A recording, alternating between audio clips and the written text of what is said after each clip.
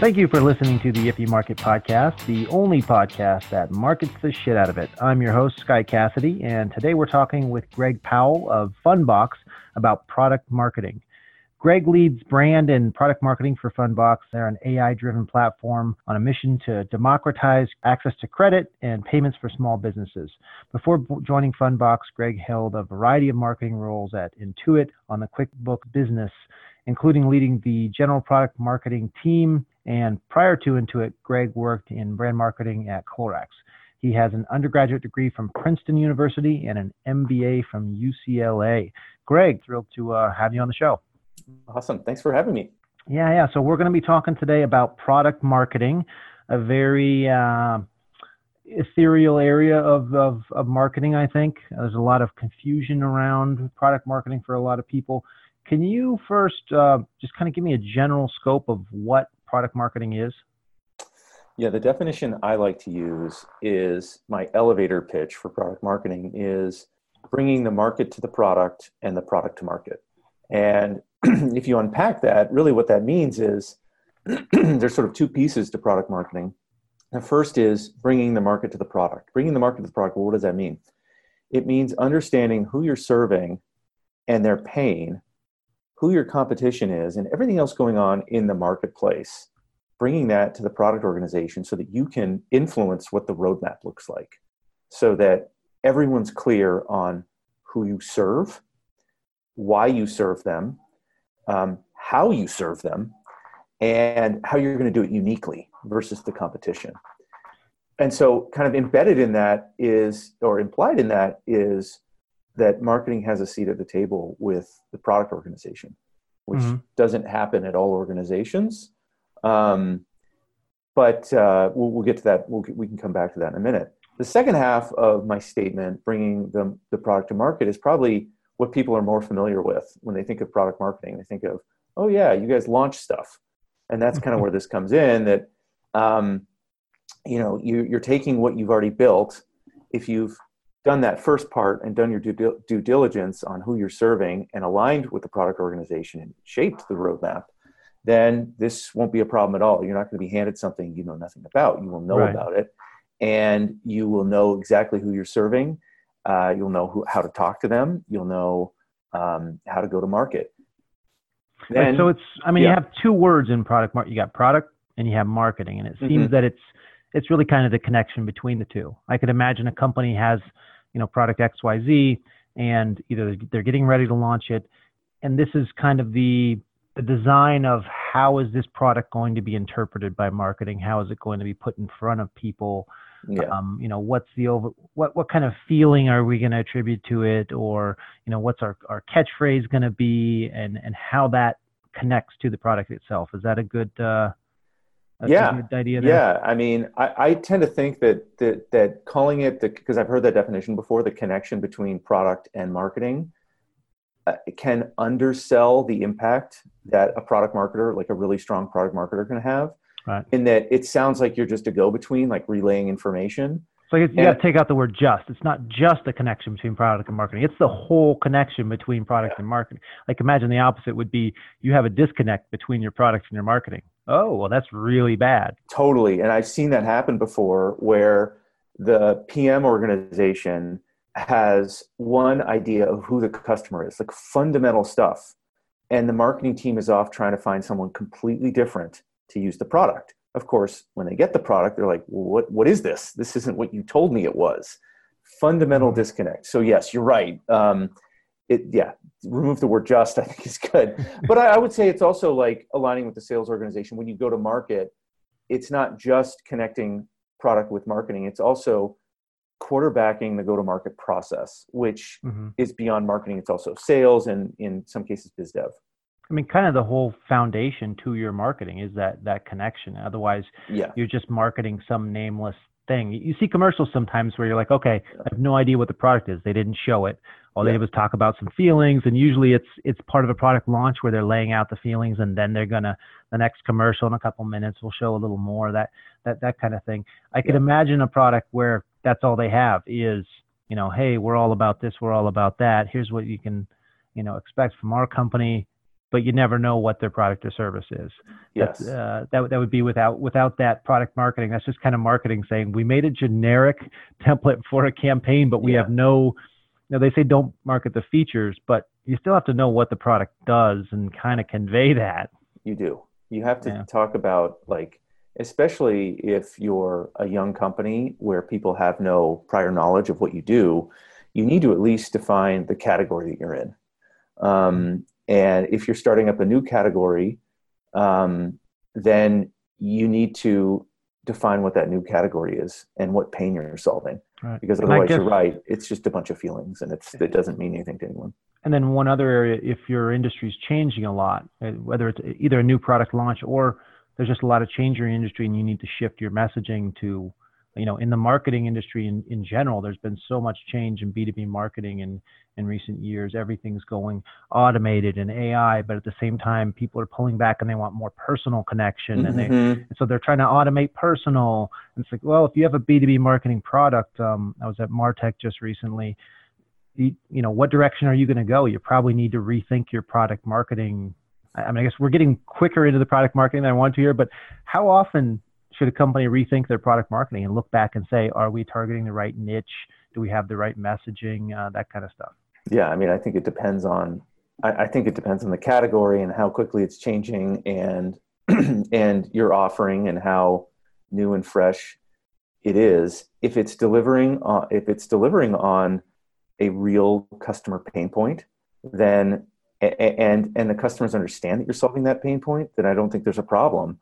And you're growing and your company's healthy. I don't think there's a need to do it. I wouldn't say like, oh, every year you need to do it.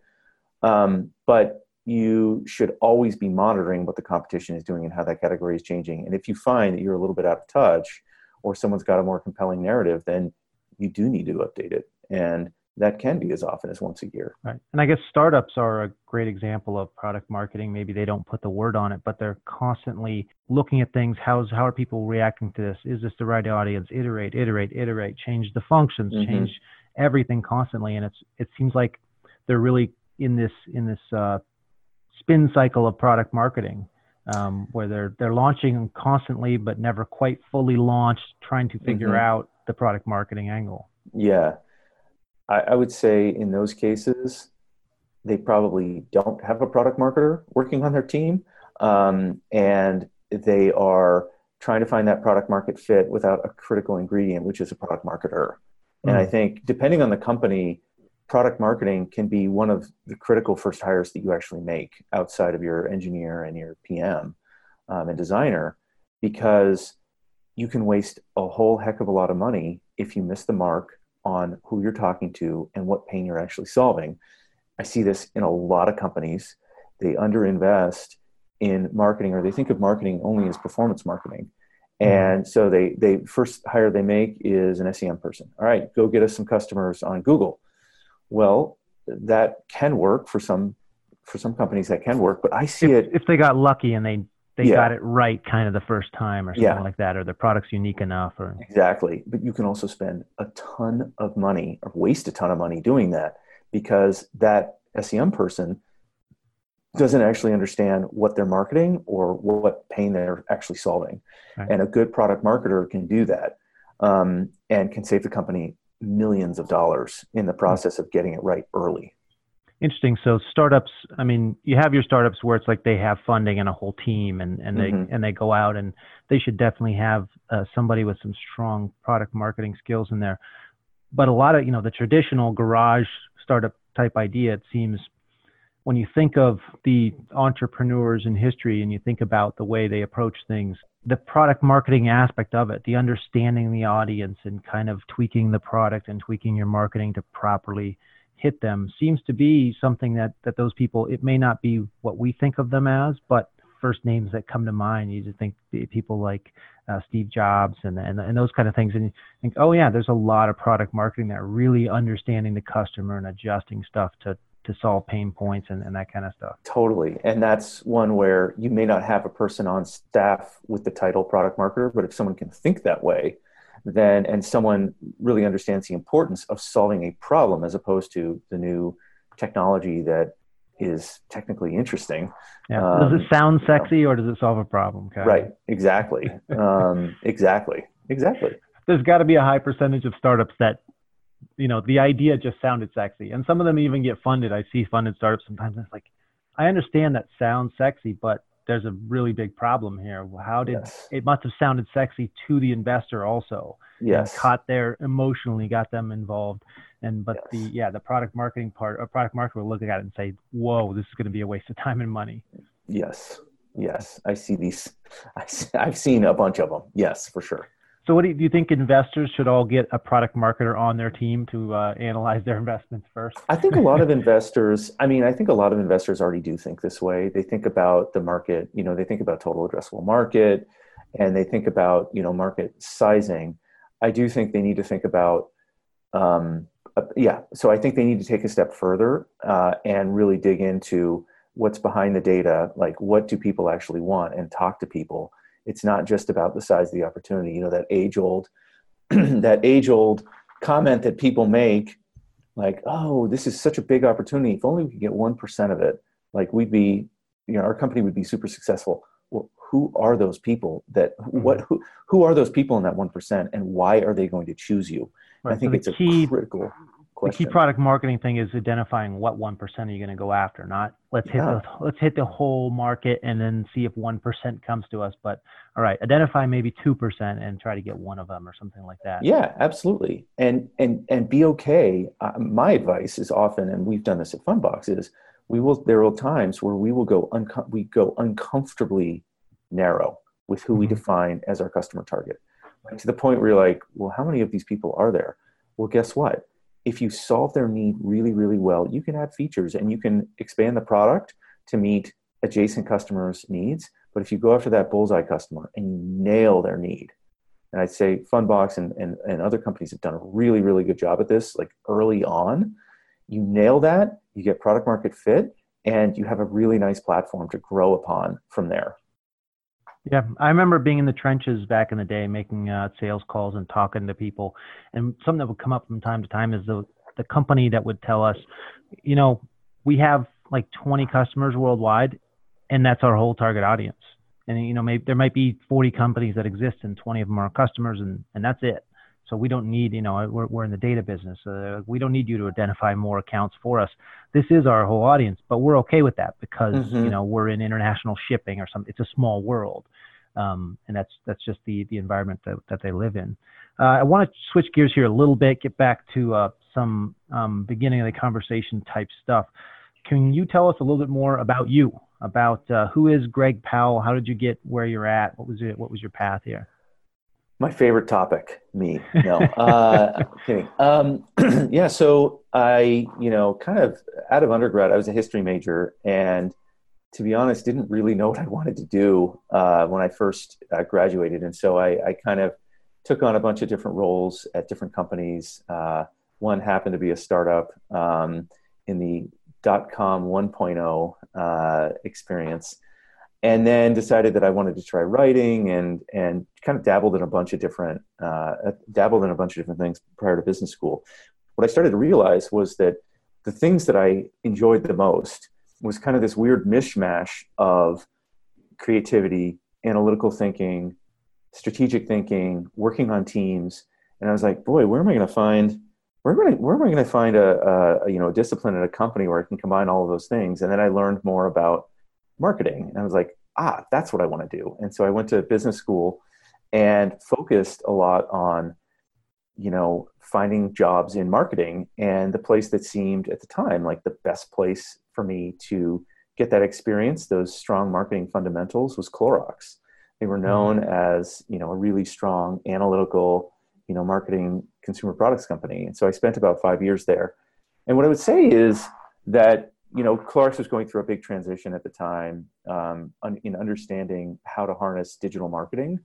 And what I learned is that, and I learned it several fold at my time at Intuit, is there's a lot of power behind really big ideas. And Clorox was really, really good at getting behind big ideas, testing them and going to market with them. Right, a giant consumer brand. And that is all kind of product marketing, right? I mean, they have to come up with the It is, initial yeah. concept. We have this Totally, new yes.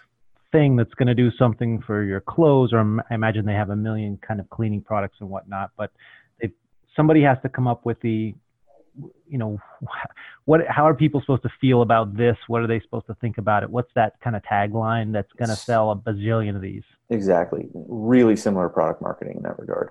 But to go after one of these big ideas at scale is like super powerful. One of these big transcendent ideas that get not only behind the product that you've developed, but also behind the emotional side of what the consumer wants. And decision making, I don't care if it's B2B, if it's B2C, or for us, it's small business, which falls somewhere in between. There is a person making that decision, and they have hopes and dreams just like everyone else, and fears just like everyone else. Decision making is emotional, and big ideas can tap into those emotions. So I learned all of that at Clorox, and then decided that was going back to Clorox. That was kind of okay. like Mad Men-esque advertising, coming up with that Yes. that kind of a pitch things, or going back maybe. No. Some people recognize, maybe not a lot of listeners to the show, but Who's the Boss was all that the woman in that was had her own advertising agency and is always coming up with that. What's that great line that's going to sell a bunch of toilet paper? Yeah, totally. So it was bigger. So the big ideas were bigger than just like the line, like the catchphrase. It was more like, it was really a strategy. And what Clorox did really well and what they taught me was the power of a really big strategy that does tap into that emotional side. And you can bring it to life through a catchphrase or a line or something like that, or a 30-second ad, or a PR campaign. But to really, really do it well, you've got to tap into those. I'll give you an example. So Clorox, you mentioned cleaning products. Well, they also own like a lot of other things you might not expect.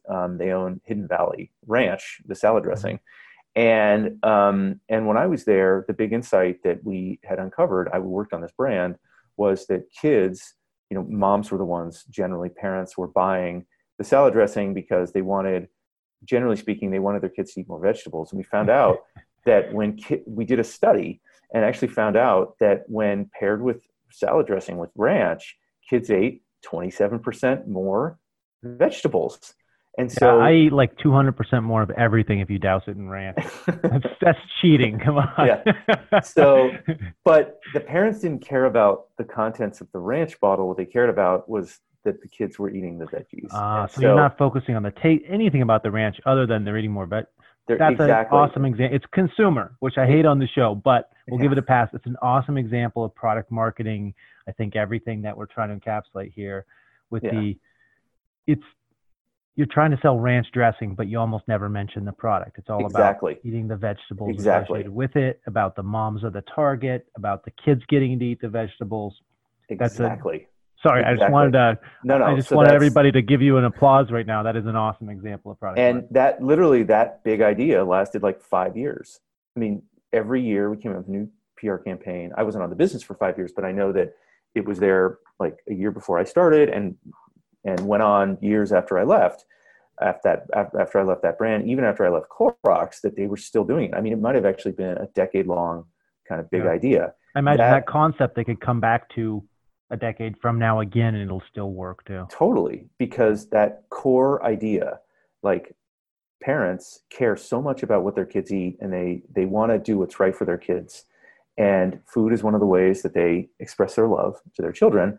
And getting your kids to eat a healthy meal is so critical. Anyway, so those baby carrots are going bad. I imagine if you took one of those trays from the grocery store with all the vegetables in it and you set it out, and one had the ranch in the middle and the other didn't, like they probably tried to sell those trays without ranch for a while and realized nobody's buying them. You got to have the dressing. Exactly. That's an example of like a really big idea. And when I went to Intuit, what I found was I learned a different big lesson. I found that at the time, Intuit hadn't really embraced this idea of big ideas, but what they did really well is they trained managers and leaders. And what I learned in Intuit is how to think end to end. That marketing, your job as a marketer is not just to think about that one campaign you're delivering. Yes, you've got to nail that. You've got to think about the product. You've got to think about what people how many people are going to call customer support based on this campaign and what they're going to ask about. You've got to think end to end, entirely end to end about across the entire business, that the best marketers can think that way and don't get too caught up in just like endlessly optimizing what they are narrowly responsible for, that you've got to be able to think end to end. Intuit did begin to embrace, I'll have another big kind of example of a big idea that totally meets exactly what you were talking about with the parents and the ranch, that you don't even need to talk about the ranch when you push this idea.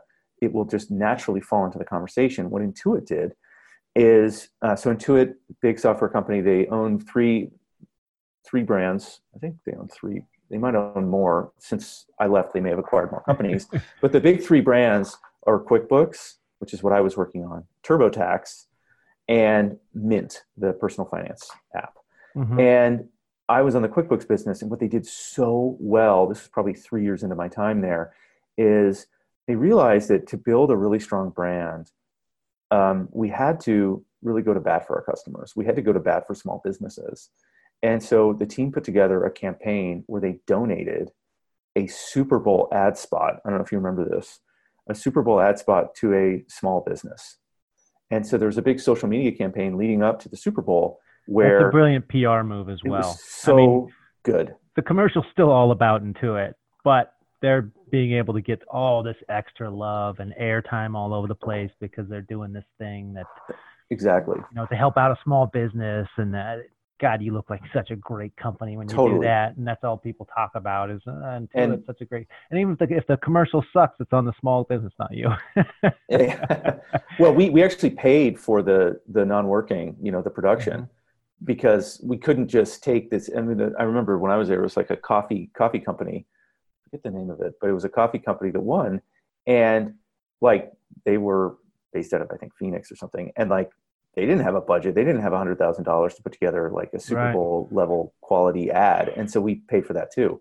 But that was so great because, and this I think is important about brand building is that, we talked about this a little bit in the pre-show, discussion that we were having, is that really good brands are authentic and people are searching for authenticity.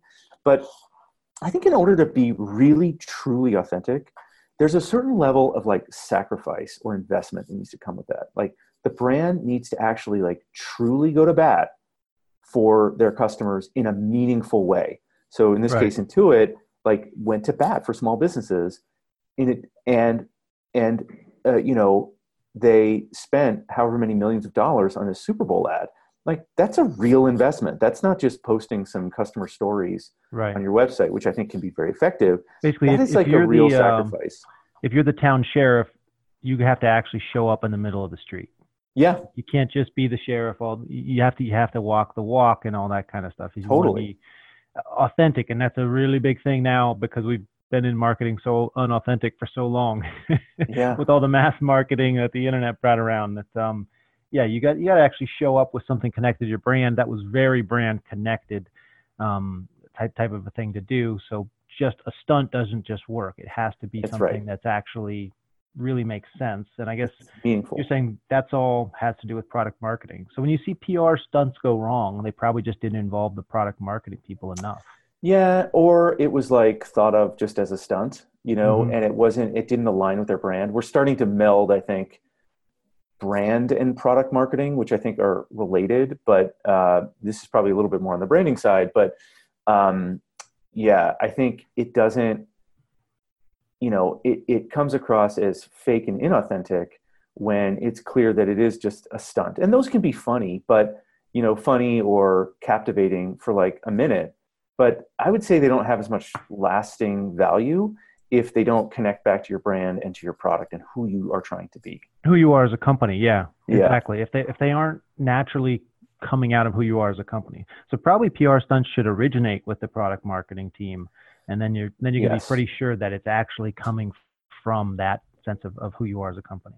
That's right. Product marketing or brand, depending on if that's one and the same, like it is in our company, our team, my team, focuses on both and really brings that brand to life. Or it could also come from product marketing, thinking about, well, exactly who are we targeting?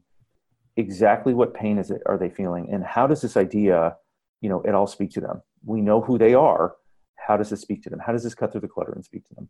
That's There's big. this idea of like sacrifice or investment in in order to make it really come across Right. as authentic. I want to dig more into this authenticity, into storytelling, that kind of thing. We got to cut to break right now. This has really just flown by this first half, but we're gonna jump off to break, and then when we come back, we'll get more into the product marketing with Greg Powell of Funbox, and we'll dig into this authenticity. I don't even know what to call it. I wouldn't say an issue, but this new great re-emergence of authenticity mattering again. So we'll be back in just a minute. Thank you for listening to the If You Market podcast. Hi, this is Daniel Voss from GoToWebinar. I'm the Chief Webinar Wrangler here at GoToWebinar, where we're the largest webinar platform in the world with more than 50,000 customers and 60 million people attending webinars on the platform every year. If you want to come check out GoToWebinar, go to gotowebinar.com and take out one of our free trials and give the product a spin. All right, welcome back. You're listening to the If You Market podcast. I've got Greg Powell on with me. We're talking about product marketing. Greg, before the break, I mentioned I wanted to dig into the authenticity and storytelling in product marketing, but wait, there's more. Before we get to that, we've been just going off on this product marketing stuff so much, I haven't got to cover the basics here. Can you tell me a little bit about Funbox, what you guys do over there, kind of what your company is, what your product is? Yeah, absolutely. So Funbox is a fintech company. Fintech, just for listeners that might not be familiar with that term, is financial technology. And we've developed the first machine learning enabled business capital platform designed to accelerate B2B commerce at scale. And so what that means is that we have this platform and we're taking the power of machine learning to really quickly assess the creditworthiness of small to medium-sized businesses. We can do that as fast as 45 seconds. If Wow. you're approved, if the business is approved, we can give them access for credit on demand up to $100,000. And the platform is extremely flexible. And so one of the big ways that we go to market is with partners. So the platform is very flexible, so it can be embedded into the small businesses' typical workflows and a partner workflow, so that they're finding credit at that moment of need. Wow. So you have an immediate need, whether you're a small business that's needs to buy some equipment or has an event or want to launch a particular marketing, or maybe you got a product launch, you need a product marketer on your team, you need to be able to fund him, that kind of thing. They can go on your guys' site, I imagine, fill out some basic info. They just say, here's our company name, and you guys tell them how it is, or how's it work? Yeah. So the way it works is for the business owner, they fill out some basic information and they connect either their business bank account, their accounting software. If they're using us to pay a vendor, they can also submit bank statements. Mm-hmm. And really, really quickly, like I said, it's in as fast as 45 seconds, we can make a credit decision because of all the AI that we've been building and the data that we've collected over the past 6 years. And so we can make a really fast decision. The process of applying, compared to a bank, is extremely easy. You don't have to fill out a ton of forms because you're connecting the bank account. It just kind of looks at your banking history. It does. It looks at the transactions. What we're interested in is, is underwriting the business and understanding how that business is performing, understanding business health. And so we're looking at the transactions and the accounting software. We're looking at a number of different things, including invoices and other things like that. Right. I guess ultimately, can and will these guys pay back this loan? Yeah, exactly. We look at two things. There's two primary things that we need to screen for. The first one is, as you said, can and will they pay back the loan? And the second one is fraud. Of course, everyone deals with fraud. But we've gotten really, really good because we have 6 years worth of data and hundreds and hundreds of thousands of customers who've connected to the platform. Because of that, we have a lot of history, and we've continued to improve our machine learning models to the point where our loss rates are in the low single digits, and fraud is really, obviously it's always a concern, but it's something that we have a good handle on. So to be able to fund somebody that fast safely, that's pretty awesome. Yeah. So connecting that back to product marketing, what's the product marketing look like for you guys for Funbox? Yeah. So my team, I think an easier way to describe it would be like, what does my team do? And we really do two different things. We handle product marketing and go to market, and then we also handle narrative building. And that's kind of where the brand and the product marketing side of my background kind of combine into this one team. And so on the go-to-market side, we have product marketing kind of driving and quarterbacking the go-to-market strategy, and also the insights behind the go-to-market strategy and the roadmap. And then we also have folks that help bring that to life in different channels, like partners, for example. So I have a partner marketer on my team. In terms of what we say, how we talk about the company to a variety of different audiences, I have the narrative side of my team. And so that's content and social, PR, and copywriting. And so all of those things kind of, depending on the audience, so we will help with the pitches to partners, sometimes even maybe investors, help with certainly the messaging that goes out to face small businesses and the merchants that we speak to. And then also we even help with the messaging and the storytelling behind the messaging for job seekers as well. So depending on who the audience is, like my team gets very involved in adjusting that story of who Funbox is and what we do. So it's relevant to that audience. So it's interesting. I've been talking a lot recently about that, who a company is, what they do, and the audience they're targeting, and how technologies nowadays are enabling companies to really be everything to everybody, essentially, in a bad way sometimes if they're not careful, where they can say, hey, this audience, this is who we're going to be, this is who we are. And this audience, this is who we are. And I guess I was seeing that as this brand archetype, where the people are saying, we don't have a brand archetype, we have a brand archetype for each individual target, and it's going to be whatever they want us to be, kind of. And I don't like that concept, but when you're talking about SEO, there's really, you can have an overriding brand archetype, and then you can fragment out from below that. So if you're going out and telling small businesses, hey, we're all about small businesses, that's our focus, that's what we care about, but then you're going to enterprises and saying, hey, we're all about enterprises, you would have a little bit of a fractured brand there, and you're kind of manipulating the audience. But when you're focusing on the small businesses and then individual segments, because I imagine the funding is different for different verticals within small business. A small factory has a much different need than, a small services company, and probably different ways of analyzing their creditworthiness and everything as well. So you can create those different profiles that you're coming at in different targets. Going back to the ranch dressing, you're targeting moms about the ranch dressing. It's one thing, but maybe when you're targeting a different demo, you might be focusing on its use with buffalo wings or something like that, versus vegetables. But it's still who you are as a company. Yes, it's just a different target audience.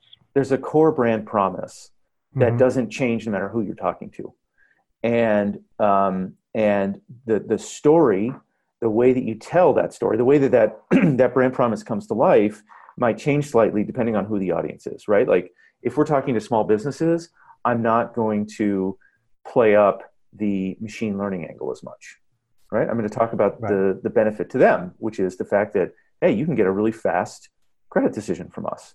That's awesome. So you guys have the machine learning, but you don't need to highlight that, highlight the side of, or the effect of it, what it's going to do for them. That's right. We talk about the benefit to them. What's the benefit? Well, you don't need to give us a ton of information. You get a decision that's really fast. You get a user interface that's extremely simple, using plain down to earth language.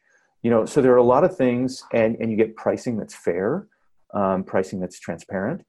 And so all of those things are like embedded in our brand strategy, but different elements of that brand strategy come out depending on who we're talking to. So for example, if we were to talk to a partner or investors, we would absolutely talk about the machine learning. Small businesses, no, because it's not as relevant to them. Partner really cares about it because it's one of the things that makes us different compared to some of the other companies they might be talking to. I think we had an episode a while back. It's episode number 33 with Patrick McFadden. The title of that episode was, "Are you solving problems or pushing a product?" Yeah. And that was about, we covered some product marketing and that specific topic of make sure you're talking about solving the problem that you're solving primarily in that aspect. So if anybody wants to go back and listen to another episode on product marketing, and you haven't heard that one already, that's a great one.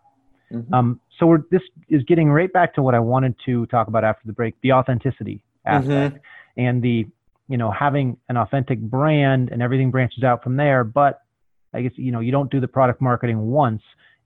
You have a new segment, you're going to target them in a new, even for each campaign, it kind of seems like you need to pull back to the product marketing and come out from there, from who you are as a brand, and then connect out from there. Mm-hmm.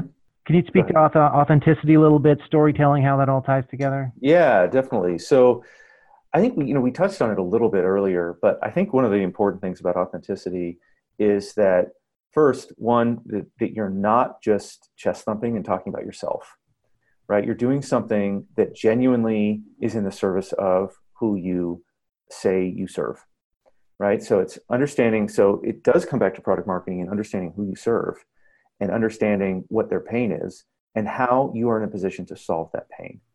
So, and then you can bring that to life through storytelling, through testimonials, through a lot of different things.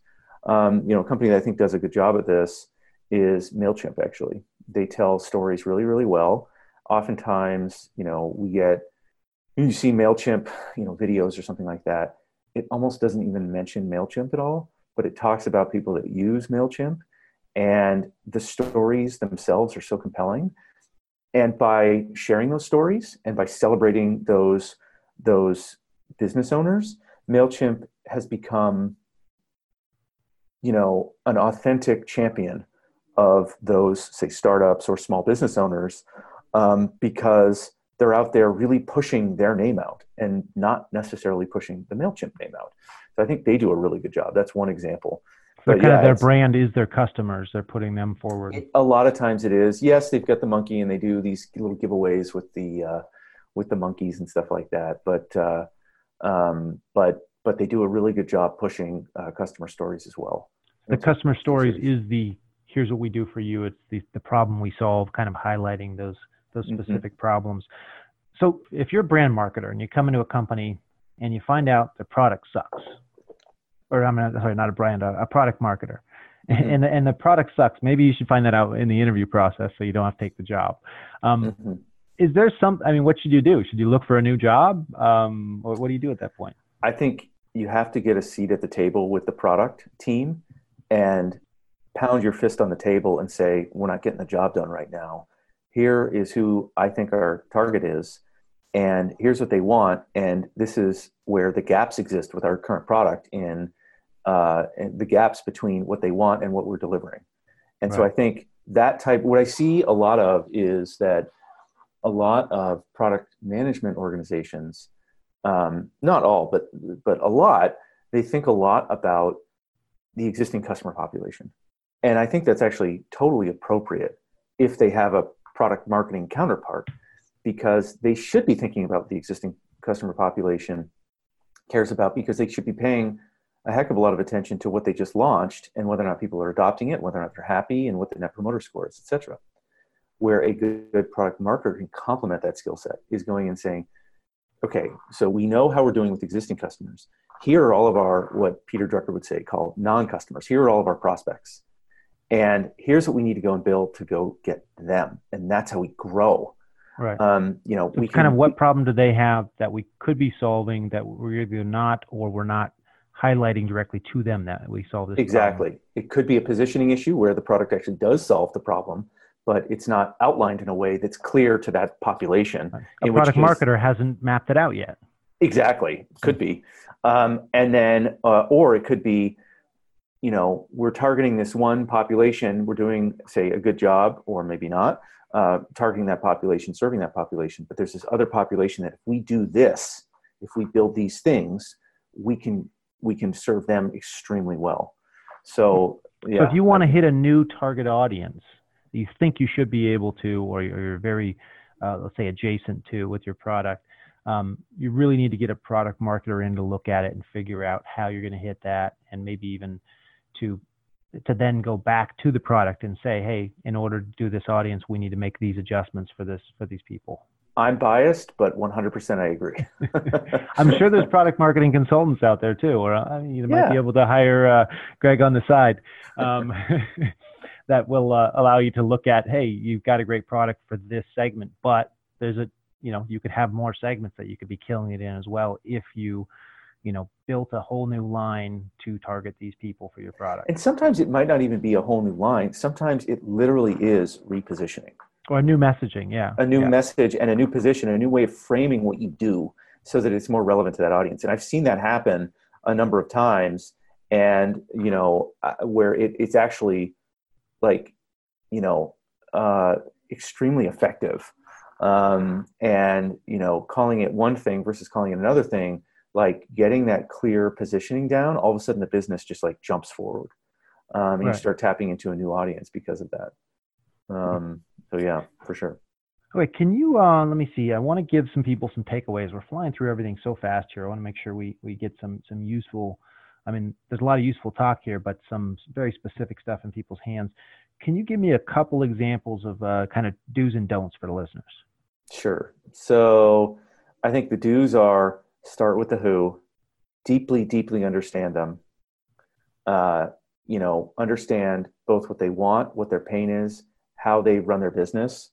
If it's more of an enterprise, we do small business. I'm intimately familiar with small business, but if it's enterprise, what are those personas? Who are you going to have to convince in that partner organization? That who are those different personas? What do they care about? Because at the end of the day, it's all people making decisions, and oftentimes decisions are emotional. In fact, almost always they're emotional. Like more than half of what people consider when making a decision is based on emotion and not on logic. So Right. really understand what their needs are, what their fears are, what their hopes are. So I'd say start with the who. Second, make sure that whatever you're building aligns with your brand, right? So what does your brand stand for? And then have a tough decision. Should we build this? How should we build this so it's aligned with our brand? Then align all of those insights with the product team, right? Make sure that you earn yourself a seat at the table with the product organization and start influencing that roadmap. The best way to do that is not with hard insights. It's not with, I see a lot of marketers kind of lose credibility with PM because everything's based on their gut feel. Mm-hmm. And they need to come to the table with data. They need to come to the data with real conversations, presented in a way that's digestible for the product organization. That's how you earn a seat at the table. So earn a seat at the table and then align with the product organization. Then serve as the point person for go-to-market. Product marketing, has all of this knowledge from, their time advising the PM organization. Make sure that cascades through to all parts of the organization. That's all of the go-to-market functions like marketing, sales, business development, but also other organizations that are customer facing like customer support. Like they should be involved in this. We, for example, I would call this a best practice. I've seen other companies do this. I lead a bi-weekly meeting with sales, biz dev, marketing, customer support. Those are all of those organizations. Every 2 weeks, we map out our calendar, our go-to-market calendar. We talk about what's on the product roadmap. We talk about major marketing pushes so that the sales team isn't surprised. We talk about all of these things in that meeting to make sure that everyone's aligned on what we're saying, how we're going to market, where we're spending our money, where our resources are going, and what the big priorities are.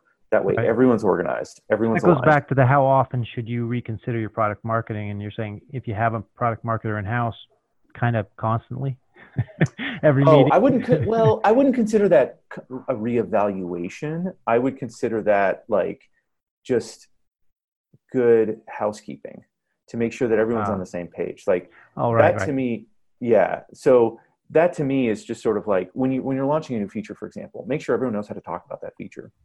But that doesn't mean you're reinventing how you talk about the entire offering.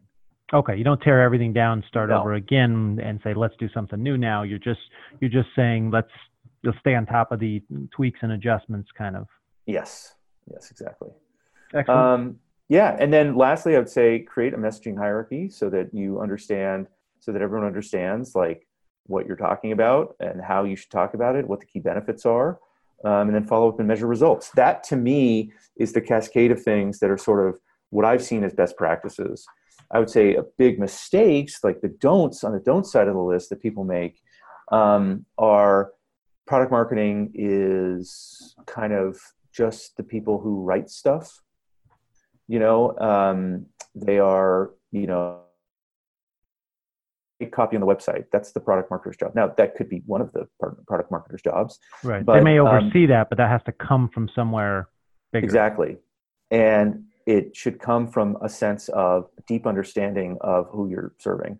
Another pitfall that I've seen is that product marketing is just sort of the launch factory, and doesn't have that role doesn't have that seat at the table with the PMs. And when that happens, they are handed things, the phrase you always hear is, this got thrown over the fence to me. And they don't know what it is. They don't know why the team built it, but they know that the team spent a lot of time and money on developing it.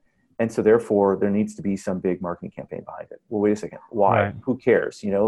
Maybe it was actually something that was really important to do, some back-end infrastructure that actually the customer doesn't care about at all. We may have made a big investment behind it, but no, we should not launch this. This should happen. It should go live and customers should experience the benefit of having that new improved infrastructure technology. But you don't necessarily need to talk about it in an email to your existing customer population. So it's like a software update or something like that. You don't do a big product launch every time you do a software update necessarily. No. It just automatically pushes, but maybe you add a certain feature or you release it. Sometimes you do. So it seems like you're saying the product marketing person needs to be involved sometimes like when you're thinking about developing a new product, don't make it and then give it to them. It's like making it and then giving it to your audience. It's too late at that point. They kind of need to be in the development of it, or should we even develop this product? Like bring your product marketer in there and they might tell you, yeah, even if it's a great product, it can't be sold or marketed and here's why. Let's make a different version of it or whatnot. Or it fundamentally doesn't align with our brand. It's not who we are. It's not who we are. And maybe it's going after a different population that, that's a big shift. And we're going to become, you mentioned, being sort of schizophrenic. It's sort of like, you don't want to be that brand that like, the more audiences you start targeting, the more you have to divide up your budget in order to reach them. And your voice gets a little bit diluted and that becomes very challenging. Right, so not being everything to everyone at the same time. I guess you don't see Subaru making monster trucks. Right. It would be kind of off-brand for them. Yeah. A big mistake that I made, just getting personal for a second. Oh, good. That was my next question. Tell me somewhere you messed up. A big mistake I made was when I was at Intuit.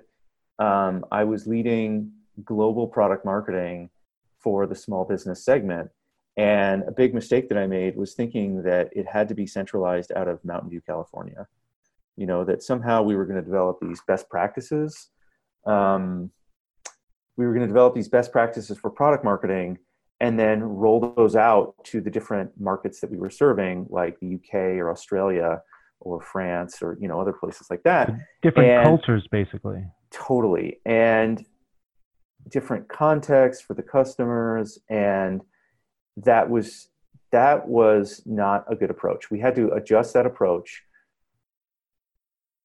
Yeah, we had to adjust that approach. I won't go into like who got pissed off because I made that call, but like, what's the Super Bowl, mate? Yeah, exactly, totally, right? Yeah, exactly. But like that, it wasn't quite that egregious, but it was sort of. I had this idea that like we really have to get good at product marketing before we can focus on what each region needs. And I think if you're going to go into different regions, you have to have a product marketer embedded in that region because otherwise it just doesn't work. You're going to be, you're going to make mistakes. You're going to, you're not going to have that empathy. You're not going to understand the context in which those people are making decisions. You're going to miss the mark. Right. And I learned that the hard way. One of the things you said there in the do's is understand your audience. Like you really can't understand your audience worldwide necessarily. You have to delegate it out and give them power locally. You do. You have to empower. That's the best way to put it. And I was trying to kind of build this product marketing powerhouse out of Mountain View, and maybe we could travel out to these different regions and learn really quickly and then come back. No, did not work. Right. It started working when we said, all right, we need to hire someone in the UK, in London. We need to hire someone in Sydney. Then it was sort of, then it improved a lot. That was a big mistake I made. You're thinking I know what I'm doing, but you're missing one piece of the puzzle there, and trying to force it on the audiences. Totally. All right. Anywhere people can go? Do you have any books you'd recommend? People want to learn more about product marketing. So yeah, a friend of mine, Jill Soley, wrote a book called Beyond Product that I think is awesome, and it talks about more than just product marketing. It talks about sort of marketing end to end, but I think it's important that people early or even later in their careers really understand how the whole fits together so that they can understand what value they add. And I think Jill's book does an excellent job at that, called Beyond Product. And yeah, there is a section on product marketing in there, which I think is good. I also think that there are sections on performance marketing, corporate marketing, and other disciplines that are also really good. And like I said, I think it's important for a product marketer or any marketer to understand how the entire organism functions in order to really understand where they add value.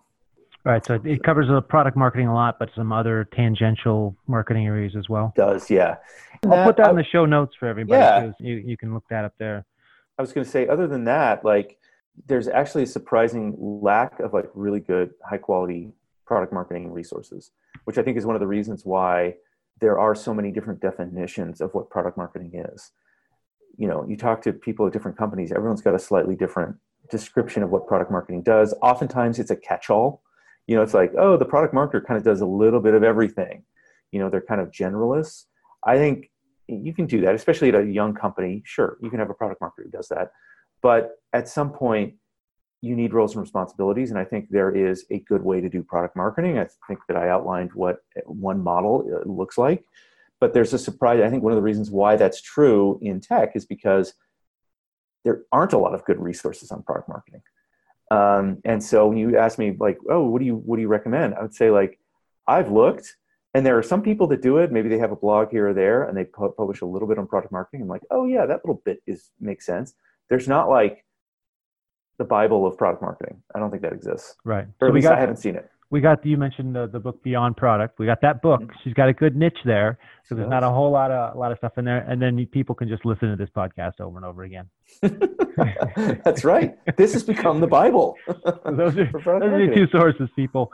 But you said there's a lot of stuff out there online. It seems like it's kind of the glue that holds a lot of things together. So in one sense, you don't notice the glue in something because it's just holding everything together, and unless you don't have it, and then you wonder why everything fell apart. Yeah. So I could see why it's, hey, they just have their fingers a little in here, a little in there. But especially startups, I would say, really need to look at this. Make sure you're not making that thing that sounds sexy. Like, I know it seems like a fun idea. Joke about it at a party, but don't go invest a bunch of time, money, energy into building it if it doesn't actually hold up to these kind of rules with solving a problem for people who are actually interested in something you can actually launch and put out there. Let me see. Anything else you want to put out? You want to say about product marketing before we wrap it up here? Let's see. I think I have talked a lot about product marketing. I think I've said probably the highlights. Yeah, I think people are probably tired of hearing me talk. Yeah. Oh, anything other than so people can go out, try to learn more about product marketing, wrap their heads around it. There's that book. There's this podcast. What about things to help in product marketing? What kind of tech do you use? Is there any MarTech stack for this? Any type of? I would say there's not like a MarTech stack the way there is for like life cycle marketing or something like that, or content. But there are some different tools, and they overlap with. Generally speaking, I would say that like tools in the productivity space or collaboration space are really good. The one that we use is Asana. We love it because when you think about product marketing, you were calling it the glue between a lot of different organizations. I think that's true. You can either create a bunch of different spreadsheets where you're keeping track of all these initiatives and posting them to different share sites or whatever, or you can have a tool that helps people stay in the loop at all times. So we use Asana, and we've got biz dev, we've got salespeople, we've got some developers and PMs using all of that so that we can keep a calendar, and we can keep people informed as to when things are going to go live and the status of different initiatives. Because as that quarterback, one of the many hats that you kind of have to wear is project management. It's not, it's no more than like, say, 5-10% of what I do, but you've got to keep everyone informed on what's going on. And one of the best ways to do that is through one of these productivity tools. Some companies use Jira, and I've heard of product marketers using Jira to create Jira tickets and calendars and those Kanban boards. You can use those. Some people like to use Trello. There are a bunch of tools out there like that, but I'd say they do very similar things, but it's like this one's designed specifically for the product people with Jira, and then this one's more for the marketing people with Asana.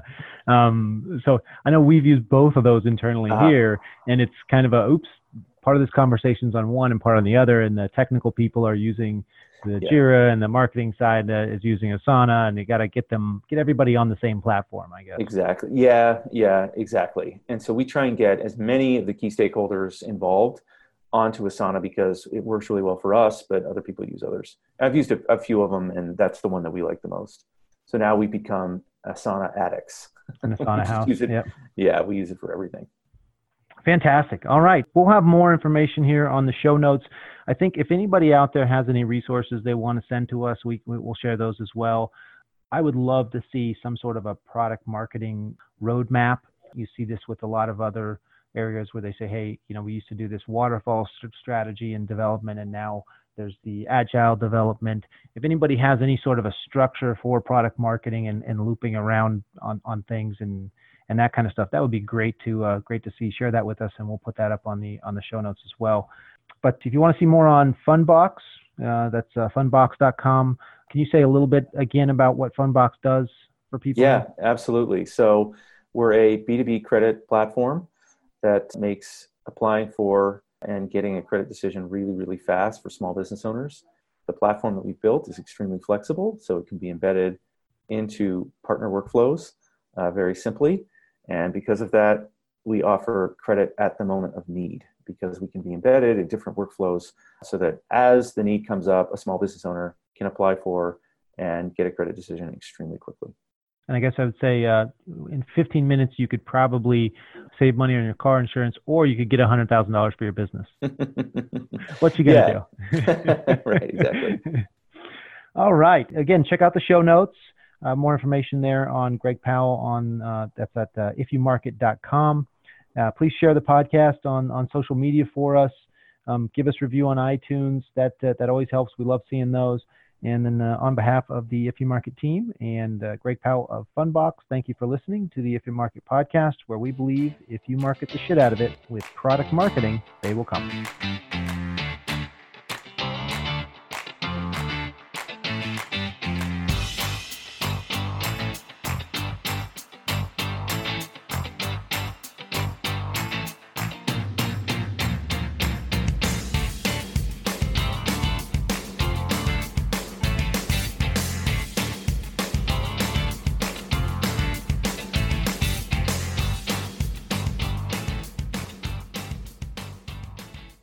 This podcast is a part of the C-Suite Radio Network. For more top business podcasts, visit c-suiteradio.com.